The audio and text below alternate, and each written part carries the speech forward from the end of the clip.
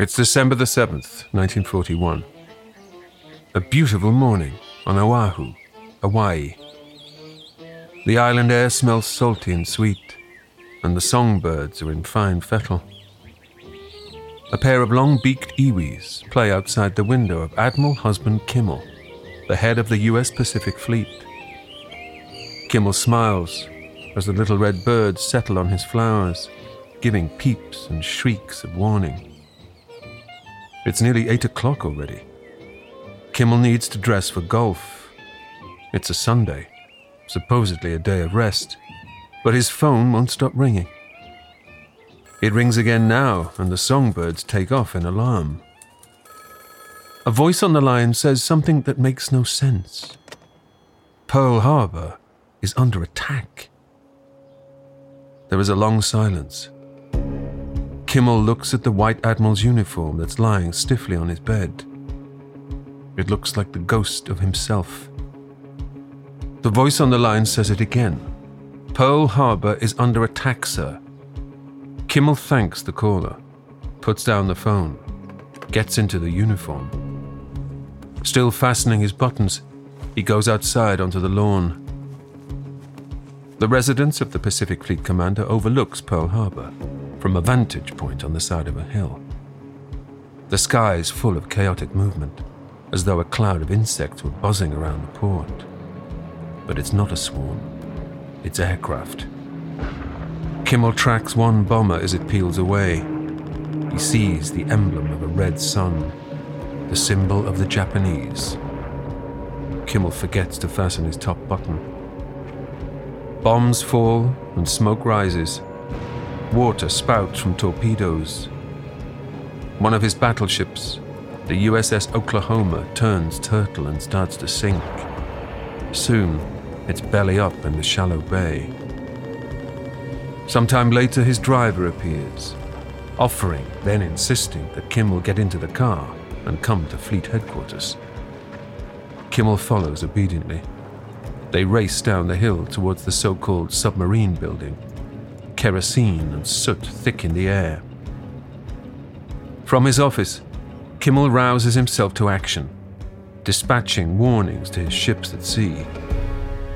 But soon he's redundant again, standing at the window in his starched white uniform. He sees a reflection of himself, imposing and pristine and detached, while his men are down in the harbor, screaming and fighting and burning.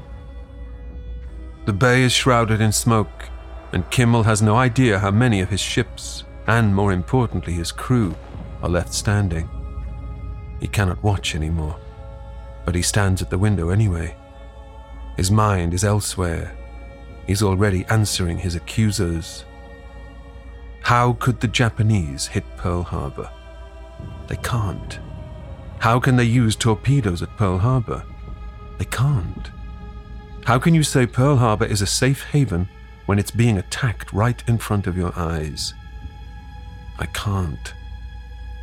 None of this is possible, and yet it is happening, and Kimmel can only watch.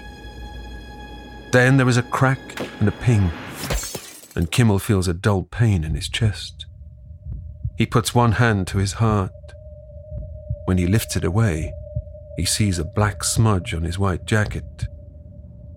A .50 caliber bullet lies on the ground. One of the men, he hardly notices who, bends down and picks it up. The man asks if he's all right, and that's when Kimmel realizes that he's been shot. A stray bullet. He recognizes it at once as one of their own.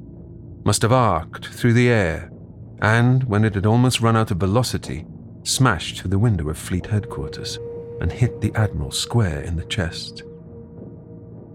Kimmel slides his fingers under the stiff material of his jacket and shirt.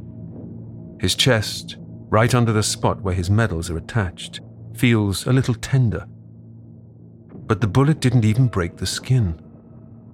Everyone in the command room agrees that it was a lucky escape. But Kimmel disagrees. The USS Oklahoma is gone. The West Virginia is hit. The California burns. Even the water is on fire. Everywhere Kimmel looks, his men are dead, dying, fighting, and he can only watch. Later, Kimmel will say he wished that the bullet had killed him right there and then, in the submarine building, looking down over Pearl Harbor. My name is Paul McGann, and this is part 2 of a special 3-part short history of Pearl Harbor.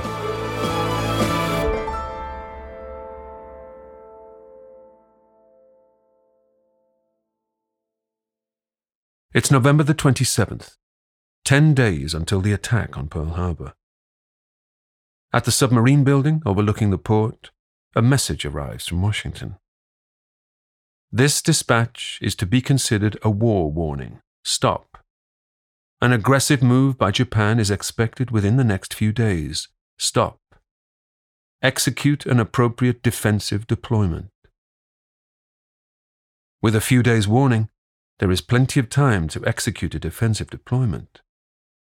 But the dispatch is placed into the hands of Admiral Husband Kimmel, the head of the U.S. Pacific Fleet, based at Pearl Harbor. Professor Phillips O'Brien is the author of several books on World War II, including How the War Was Won. Kimmel now, of course, is terribly controversial. Going into the war, he is one of the stars of the U.S. fleet. Kimmel is one of the most successful officers of his generation. He has what is the premier possible combat command in the United States, which is the commander of the U.S. Pacific War.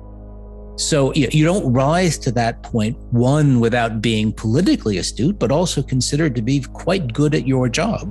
He, I think, is quite confident in himself, and that might be one of the problems.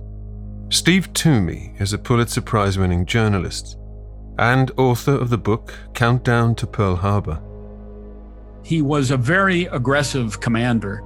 He wanted to be aggressive and go after the enemy, which I think it was his downfall here at Pearl Harbor, because he was so focused on going out to attack as soon as the war began, and he knew war was coming, that he put as a secondary priority defending himself. But he made a lot of decisions that were based on taking a piece of information and putting the best possible interpretation on it. For example, on November 27th, the Navy Department sent what may be one of the 2 or 3 most memorable messages in American naval history, which was, this message is to be considered a war warning. No sentence like that had ever been written in American history, alerting all the commands in the Pacific. Kimmel got this message. It said, watch out, war is going to happen, and you are to execute an appropriate defensive deployment, which I think to any reasonable person says, protect yourself. You need to be ready. Kimmel interpreted that as prepare to take the offensive, prepare to go after the enemy.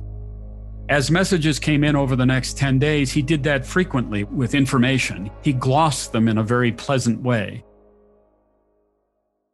The war warning dispatch comes towards the end of a tense year. Relations between America and Japan have been so fraught that a large portion of the U.S. fleet is being stationed at Pearl Harbor in order to effectively police the Pacific. One of the reasons that Pearl Harbor might have been beyond Kimmel's expectations, or something Kimmel hadn't fully thought, is that Pearl Harbor is a brilliant base. It's an extraordinarily fortuitous base for the United States to have, because it takes Pearl Harbor in the sense that it's a very large body of water, deep water. So it absolutely dominates what we can call as the Eastern Pacific. And there's no other base anywhere near the size and scope of Pearl Harbor, which is why it had become so important. As diplomatic tensions continue to rise, there has been a steady drip of warnings to bases all over the Pacific, including Hawaii. Kimmel, perhaps, has become acclimatized to the cooling relations between Washington and Tokyo. He comments that if he sent out reconnaissance planes every time he got an alert, he'd have no aircraft left to fight the war. Some of this had to do with the correct usage of his airplanes. He didn't want to use them for reconnaissance. He wanted them ready to go after the Japanese once the war broke out.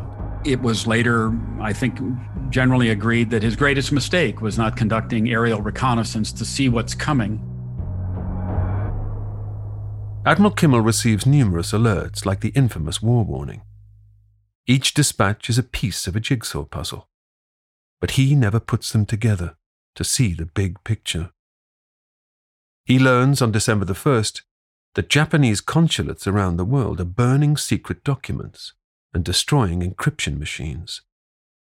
He assumes this is because Tokyo fears an attack, not because it is about to launch one. He knows on December 2nd that Japanese naval commanders have changed the call signs of its ships twice in a month. He assumes the Japanese are tightening security, not hiding the true locations of its fleet. He knows by the end of the day on December the 2nd that his chief intelligence officer cannot trace the radio signals of 4 enemy ships. These aircraft carriers are now lost. Kimmel assumes the Akagi and the other lost ships must be moored in the Japanese inland sea, where they are out of range of his trackers. Kimmel does not consider that they could be steaming across the Pacific on radio silence, straight towards Pearl Harbor. One of the lost boats is the Akagi, the ship on which a man named Commander Fushida is making final preparations for his aerial assault.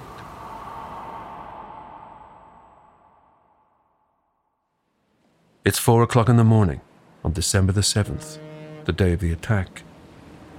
The USS Ward, an American destroyer, is on patrol to the south of the island. Its commander is a man named Lieutenant William Outerbridge. He receives a message from 2 minesweepers who report seeing a periscope poking out of the water, a submarine. They pursue it, but eventually stand down when there are no further sightings. At 6:30 a.m., the USS Ward receives another message. The submarine has been spotted again, only this time it's trying to slip inside the mouth of Pearl Harbor by hiding in the wake of a maintenance ship called the USS Antares that is going into port. Now, Lieutenant Outerbridge goes hunting for the sub. They detect the submersible, and he orders his crew to drop depth charges. Outerbridge never gets a visual on the target, but when a slick of oil floats to the surface, he knows something was creeping around the entrance to Pearl Harbor. He thinks it may be a Japanese midget sub.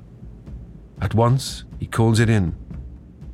It takes a while for the message to be decoded by operators on Oahu, but finally, the information reaches the residence of Admiral Kimmel. At 7:30 a.m. on December the 7th, Kimmel still thinks his day will be dominated by golf, not infamy. When the news of the midget submarine is relayed to him, he shrugs it off. He doesn't believe that a Japanese submarine could come knocking at his front door. He gets a number of warnings on the day of Pearl Harbor. Most famously, one that we know gets to him when a Japanese midget submarine is seen on the entrance to Pearl Harbor near on Oahu Island, that there are Japanese forces operating in the region.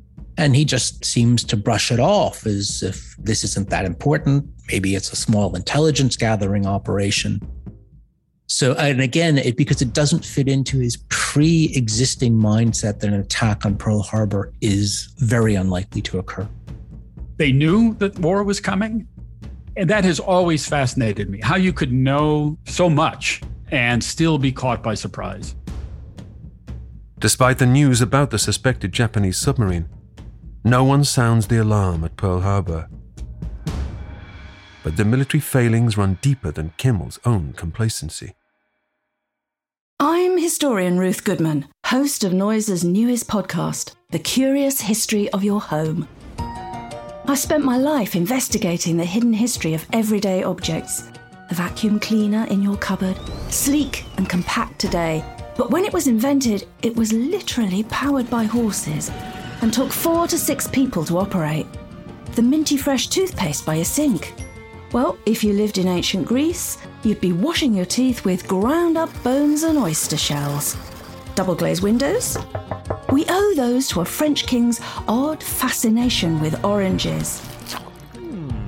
The Curious History of Your Home explores the extraordinary in the ordinary. Listen to The Curious History of Your Home each Tuesday wherever you get your podcasts. From award-winning podcasters Noiser, The Curious History of Your Home.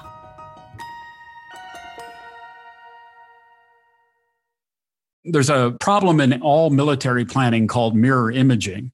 Mirror imaging is the assumption that the enemy is a reflection of your abilities.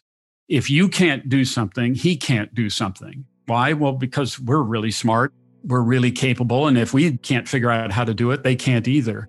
And so you measure the enemy's capabilities by your own, and that's a dangerous thing to do because it negates the possibility that the enemy is more innovative than you are and is more strategically aware than you are.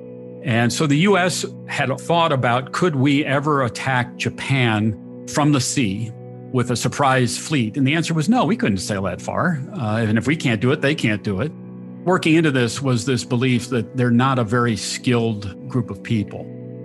They believe the Japanese are not skilled enough, not technical enough, not advanced enough. That is the conviction in Washington and at fleet headquarters in Hawaii. But this prejudice is about to go up in smoke. People often think that the United States was sort of minding its business on a Sunday and watching American football games, and then all of a sudden this thing comes out of nowhere and we're in the war. Nothing could be farther from the truth. But everyone, from Roosevelt in the White House to Kimmel in the submarine building, thinks that the first engagement will be in Southeast Asia, most probably the Philippines. In fact, the Japanese have spent the past 12 days engaged in a complex stealth operation to move the largest fleet of aircraft carriers ever amassed, 3,000 miles into the middle of the Pacific. The Japanese deception operations in getting to Pearl Harbor are extraordinarily successful. The Japanese are doing something that no one has attempted before in terms of distance and massive operation. They dispatch their aircraft carriers from Japan days in advance. And they emerge, however, right into the right place. They get into position late on the evening of December 6th. Now, in some ways, of course, we think about Pearl Harbor as this big battle. But what's interesting is the Japanese, they only have 350 aircraft. That sounds like a lot of aircraft, but actually by the Second World War standards, it's a really small number of aircraft. They have 40 torpedo planes among these, I think about 130 dive bombers, about 100 bombers, the ones that don't dive, and only about 80 fighters. That's it. So it's a relatively small force within the global context of what the Second World War is. As well as the encounter with the Japanese midget submarine, there is also an incident when two junior radar operators spot the incoming Japanese aircraft and alert their superiors. But they are told not to worry about it. The Americans assume it's a squadron of their own B-17s coming in from the mainland. But it's not. It's 183 Japanese bombers and fighter planes about to launch a surprise attack. Everyone knows the Pacific Fleet will soon be going to war, but they never consider that the war might soon be coming to them.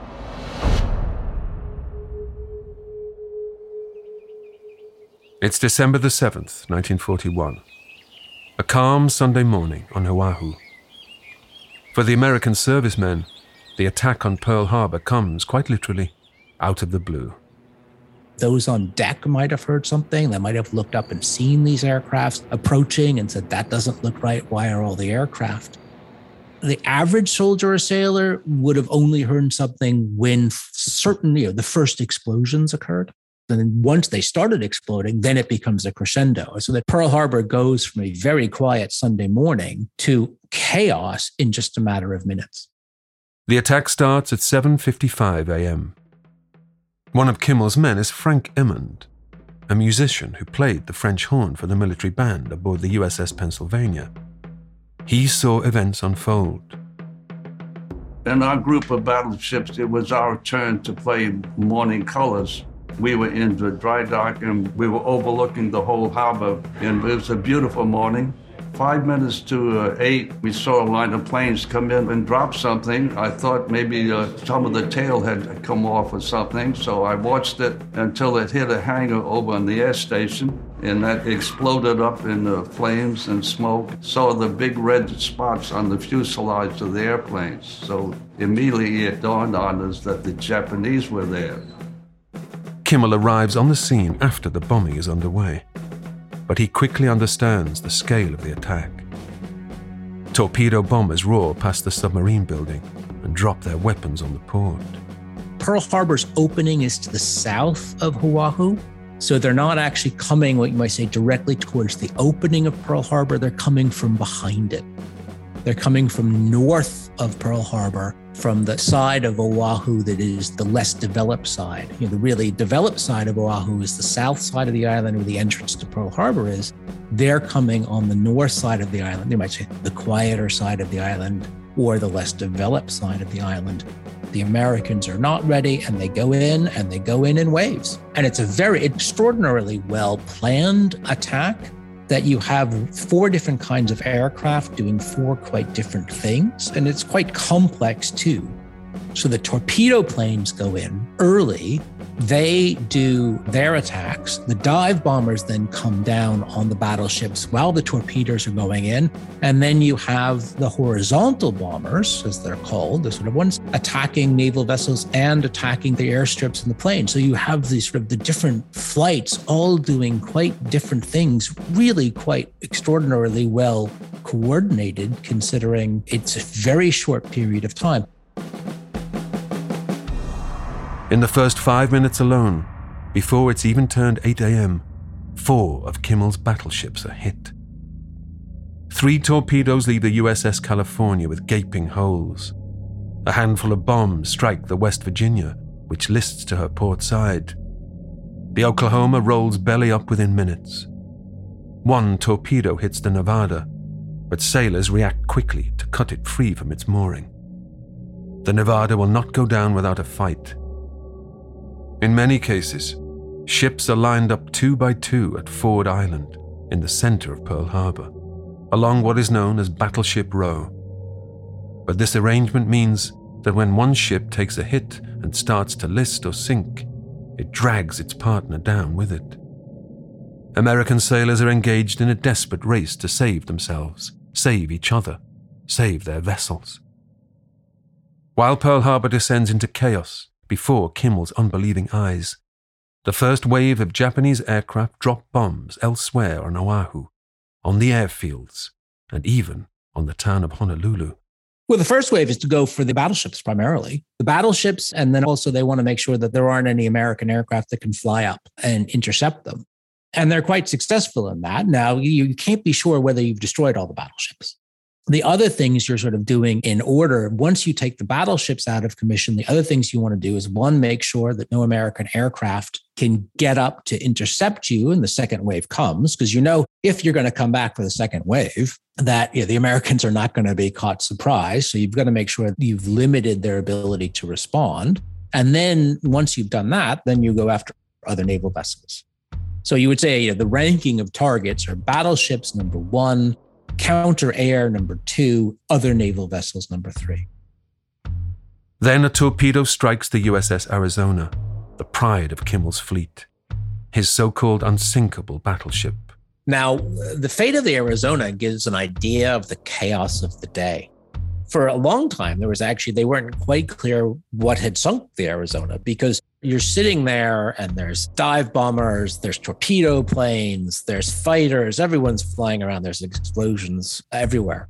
But the Arizona is hit by a number of airdrop bombs that set off explosions in the Arizona. And then at one point, one of them obviously sets off the Arizona's own powder stores. And that is the real boom. That sort of enormous, uncontrollable explosion is when its own ammunition goes up. And that's really the devastating one, because that's exploding inside the ship. That's why it can't be repaired.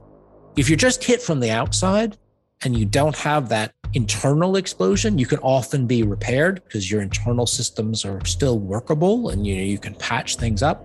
But once you've set off your own powder, it's gone, because basically you're blowing the ship apart. The Arizona explodes in a mushroom cloud. The sound is described as a volcano blowing its top. It lifts the 30,000-ton ship out of the water. In a matter of seconds, over 1,000 men perish. The Arizona will never leave Pearl Harbor. It is still there today on the seabed. At 8:12 a.m., Kimmel's office sends a message to its aircraft carriers that are, ironically, safe at sea. The communique reads, "Hostilities with Japan commenced with air raid on Pearl Harbor." But this is only the first wave. There is more to come. A second wave of aircraft arrive at 9 a.m. and rain down bombs and torpedoes. And when the Japanese planes from the second wave go, what you're looking at is a lot of burning fires everywhere. Yes, the skies become quiet. Of course, they don't know if the Japanese are going to come back. Not quite clear whether the second wave is it or not. But for those on the ground, basically you are dealing with men screaming, fires burning. You have warships that are half submerged in the water, parts of them sticking out, parts that have sunk. You have oil slicks burning. You have on the runways, you have all these burning aircraft because they had been parked. So the Japanese pulling away does not bring an end to the battle in the sense of the chaos. You have to spend most of your time putting out fires and saving people's lives and then trying to save equipment.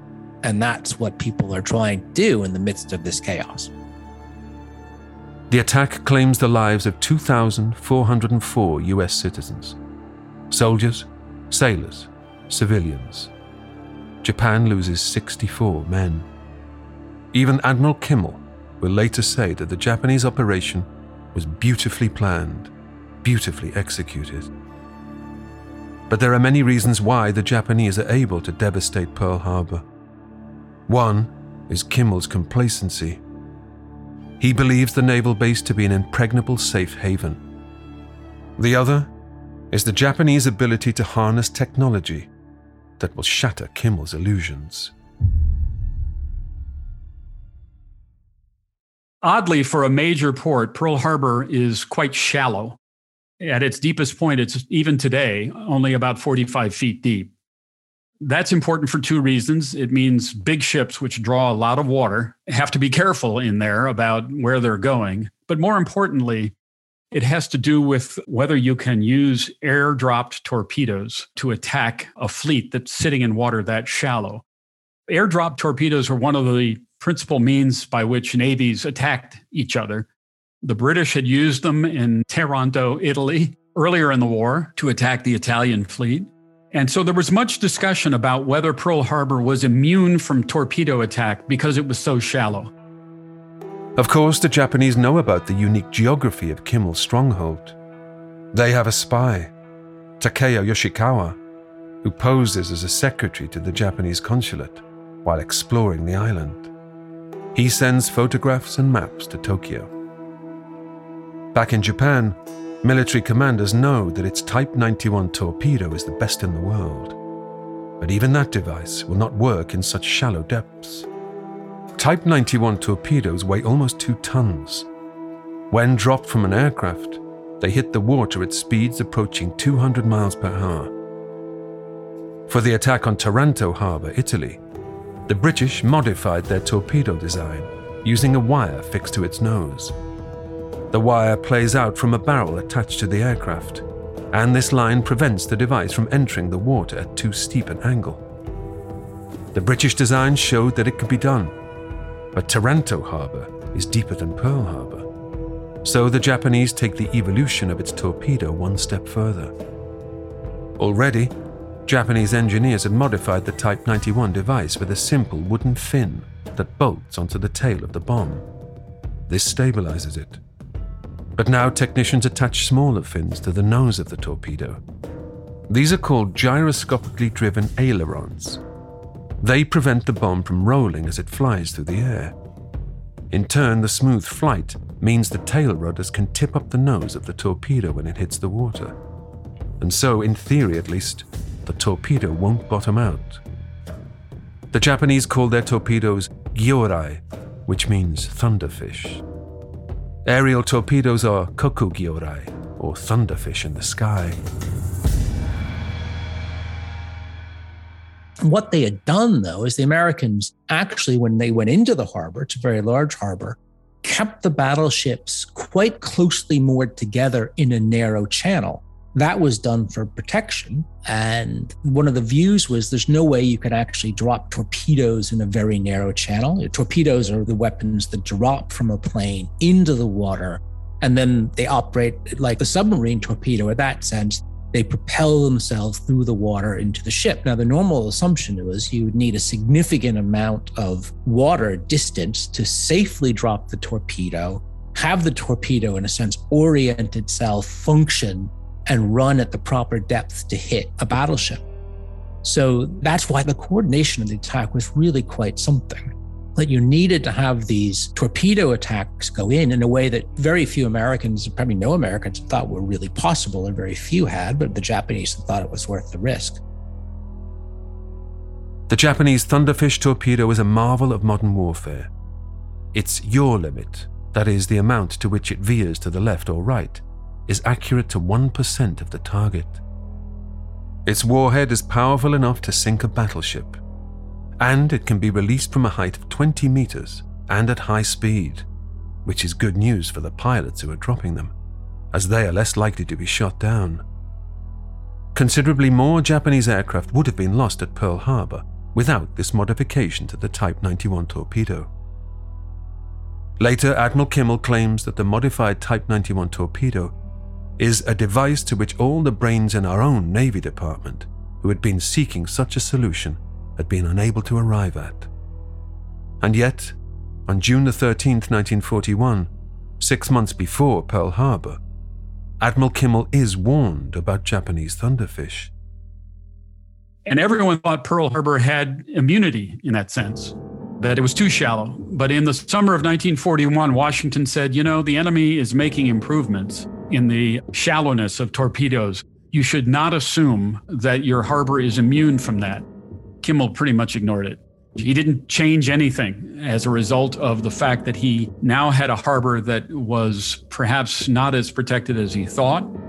And leaping forward, on December 7th, the vast amount of damage done to the fleet was done by airdrop torpedoes that didn't bury themselves in the mud, but ran across the harbor and into the sides of 8 battleships. There is one simple technology that Kimmel could have employed if he'd taken the threat seriously. Since the end of the 19th century, warships have been fitted with torpedo nets. Their benefits are well understood, and Kimmel has made sure that the mouth of Pearl Harbor is protected by 2 lines of torpedo nets. But they are not deployed on December the 7th. Again, this is because Kimmel believes that his Pacific Fleet needs to be ready to leave port quickly, perhaps to go to war against the Japanese in the Philippines, never considering that in fact he needs to protect the vessels against attack. And he didn't put up nets around the ships that would have stopped or caught or exploded some of the torpedoes. Well, he simply didn't take seriously the risk that the ships faced in the harbor from this particular kind of weapon. And so a combination of American oversight and Japanese foresight bring about the devastation of the US Pacific Fleet at Pearl Harbor.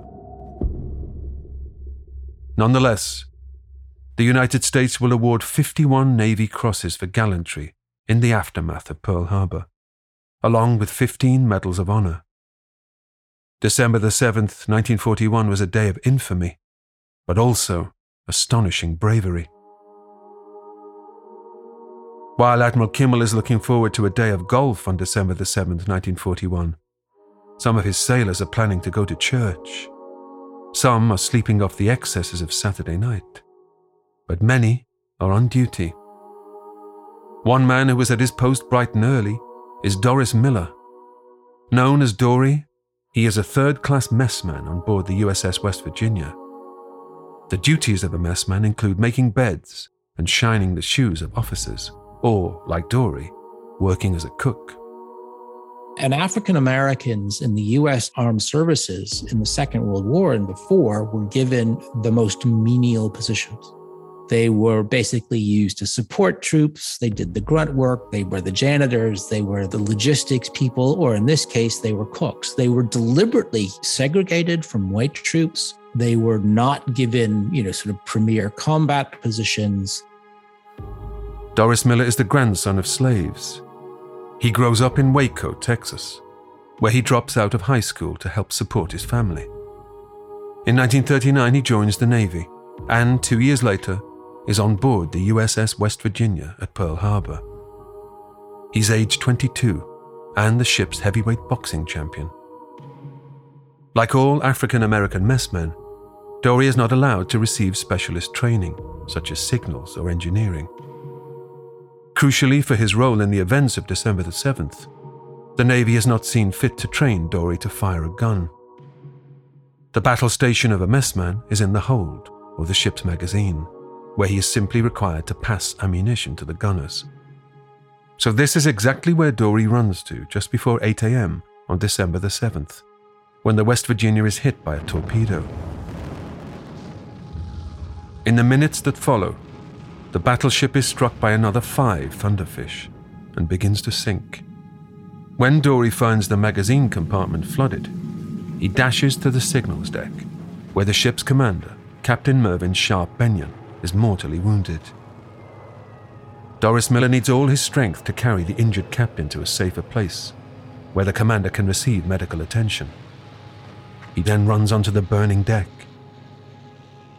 He's a cook in one of the large battleships, the USS West Virginia.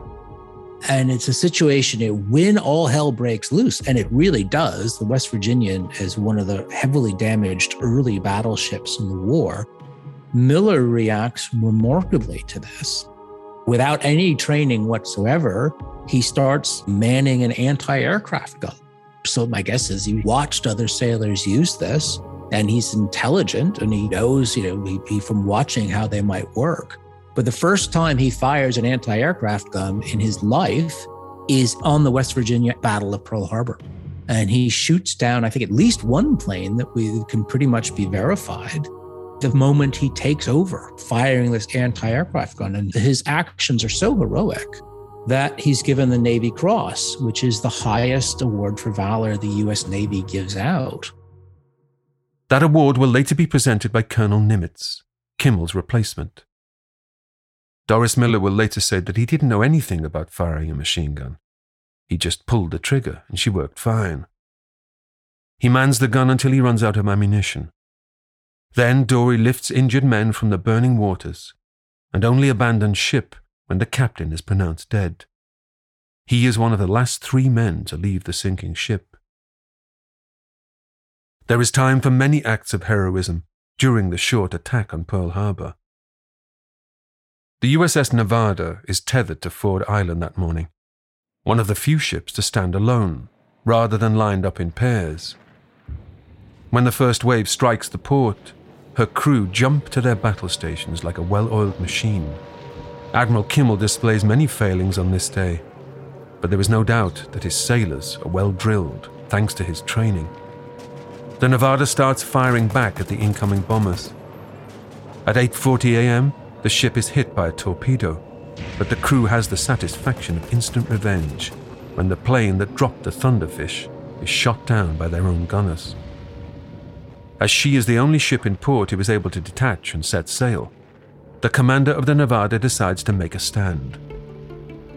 I can't tell the story without getting a little choked up sometimes about what happened on the one battleship that was able to get underway, the USS Nevada, whose captain was not on the ship at the time of the attack, but it was simply subordinates who knew that the only way to save yourself is to be in motion. You can't be a sitting target. And the ship was on fire. They were trying to get out of the harbor to save the ship and avoid being totally destroyed, and they didn't make it. They had to run the ship aground because otherwise it was going to block the channel that served the harbor. It's just such an act of heroism. The sailors aboard other sinking battleships cheer and wave as the Nevada staggers across the bay, flag flying, fatally wounded, shrouded in smoke, and taking hit after hit from Japanese bombs above and below water. She doesn't make it to the open sea, But her bravery encourages Kimmel's troops to fight to save other ships. The move probably saves the Nevada in the long run, and she ends up beached in shallow waters. But 60 crew members are killed, and her commander loses a leg in the action.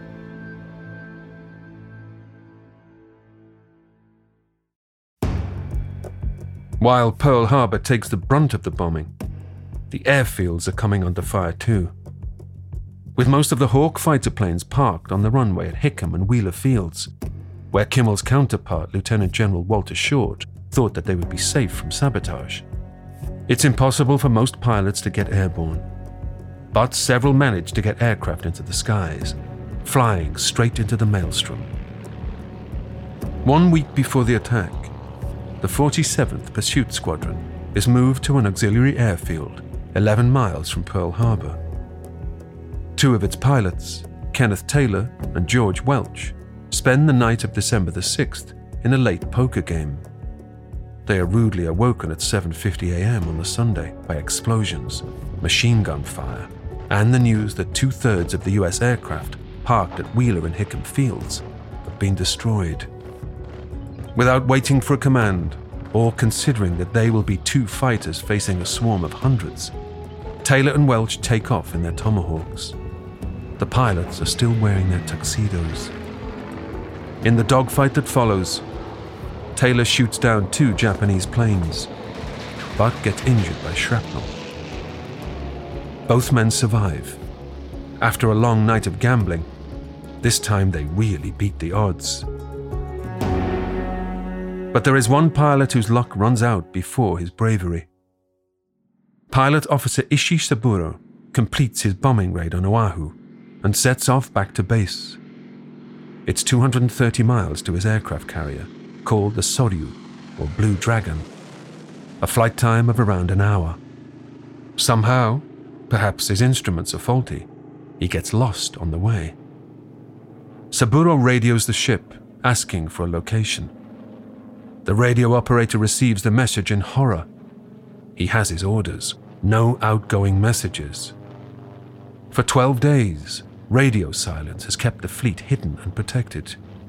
Of course, US Naval Intelligence is scanning the airwaves.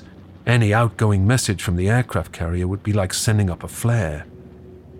The pilot Ishii Saburo sees only the vast vacant ocean as he desperately circles, hoping to spot the Japanese fleet and come into land. He understands what is at stake, and he accepts his fate. He cannot lead the Americans to the Kido Butai. The radio operator is in tears as he receives Saburo's final message. "My plane is lost," says the pilot. "I'm turning round to destroy myself." The Japanese military records show that Ishii Saburo is lost on his return to the Soryu. But the majority of the Japanese squadron arrives safely back on the Kido Butai, while Kimmel is left to count the cost. For the Japanese, it's all over by lunchtime. Dr. Takuma Melba is a Japanese-German academic. When the aircraft returned to the carriers, it was landing on an aircraft carrier is quite difficult. And we know that there were parties going on the ships. So big relief, of course, feeling of big relief. I think they were, of course, also happy that they've survived the operation. And not only that, each and every single pilot who returned survived the operation. So not only this was not limited on the individual perspective, so to speak, but also that the majority of the whole military personnel involved in the Pearl Harbor attack survived the attack. So they understood immediately that this was a big success. And then, of course, we have also to keep in mind, so the report of Fujita at the end of the attack, that's what he reported to Yamamoto in the end and to Tokyo, that the result was better than it was actually. For Admiral Kimmel, overlooking Pearl Harbor from the submarine building, the result is apocalyptic. The sinking of his fleet, the slaughter of his men, the death of his career. It's barely lunchtime, but the sky is dark under plumes of black smoke. Carcasses of seaplanes smolder on Ford Island. In the water, the upturned hull of the Oklahoma looks surreal, like a great whale. The safe haven of the Lucky Clover-shaped port is an inferno. The quays are lined with dead and injured sailors, many suffering horrific burns. And worse, people are screaming about men trapped inside the ships, which are filling with smoke or water. Admiral Kimmel, in his stiff white uniform, can only watch. I have to imagine that this was the most crushing moment of his life. He had never failed in his career, never failed. And he was witnessing the catastrophic destruction of all of his assumptions, that the Japanese would do something this crazy, that they had the capability to do it, and that all the warnings he was getting had been directed at him, not necessarily at others out in the field. And there's really nothing for him to do. He doesn't man a gun. He doesn't have to issue orders to shoot back because they were already doing that. He was simply a spectator. The submarine building is directly across a channel from Ford Island, which is an island in the middle of the harbor, and to which the battleships were all tethered. He could just look straight out and see what was happening. In some ways, it was heroic what he was seeing, that these ships, which had been on Sunday morning and asleep, took almost no time at all to start shooting back. No one gave orders to do it. They knew they had to do it. And so he was watching all this training that he had insisted upon kick in, that they were trying to defend themselves. And it's at that point that a spent bullet, probably fired by an American gun, came through the window on the second floor and hit him in his chest.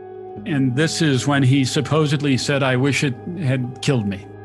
I think he knew his career was over. It's a terribly tragic moment. You just feel for the guy on a strictly human level. Kimmel's men have paid the ultimate price, but by 10 a.m., the Admiral knows that his glittering career has sunk along with his fleet. A message sent to Naval Communication in Washington reads simply, "Air raid, Pearl Harbor. This is not a drill." If only Kimmel had listened to his own advice and applied it to all those warnings that he received in recent weeks, the ones he ignored or glossed over or assumed were aimed at someone else. If only he had thought, this is not a drill. Pearl Harbor is a moment where I think American hubris at its superiority, some of that racially tinged, was exploded literally by torpedoes and bombs.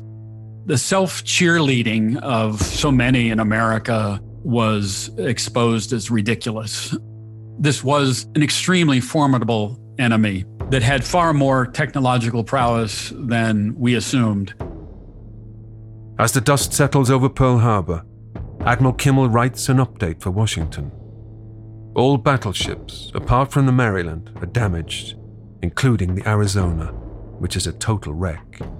The cruisers Honolulu, Helena, and Raleigh are unfit for sea. 3 destroyers are a complete loss. But, Kimmel writes, personnel behaving magnificently in face of furious surprise attack. He dispatches his remaining fleet to hunt down the Japanese armada. Kimmel has 2 aircraft carriers that were at sea during the attack, and 7 heavy cruisers, plus some surviving aircraft. They spend the rest of December the 7th scouring the seas that surround Pearl Harbor. But the Kido Butai is long gone.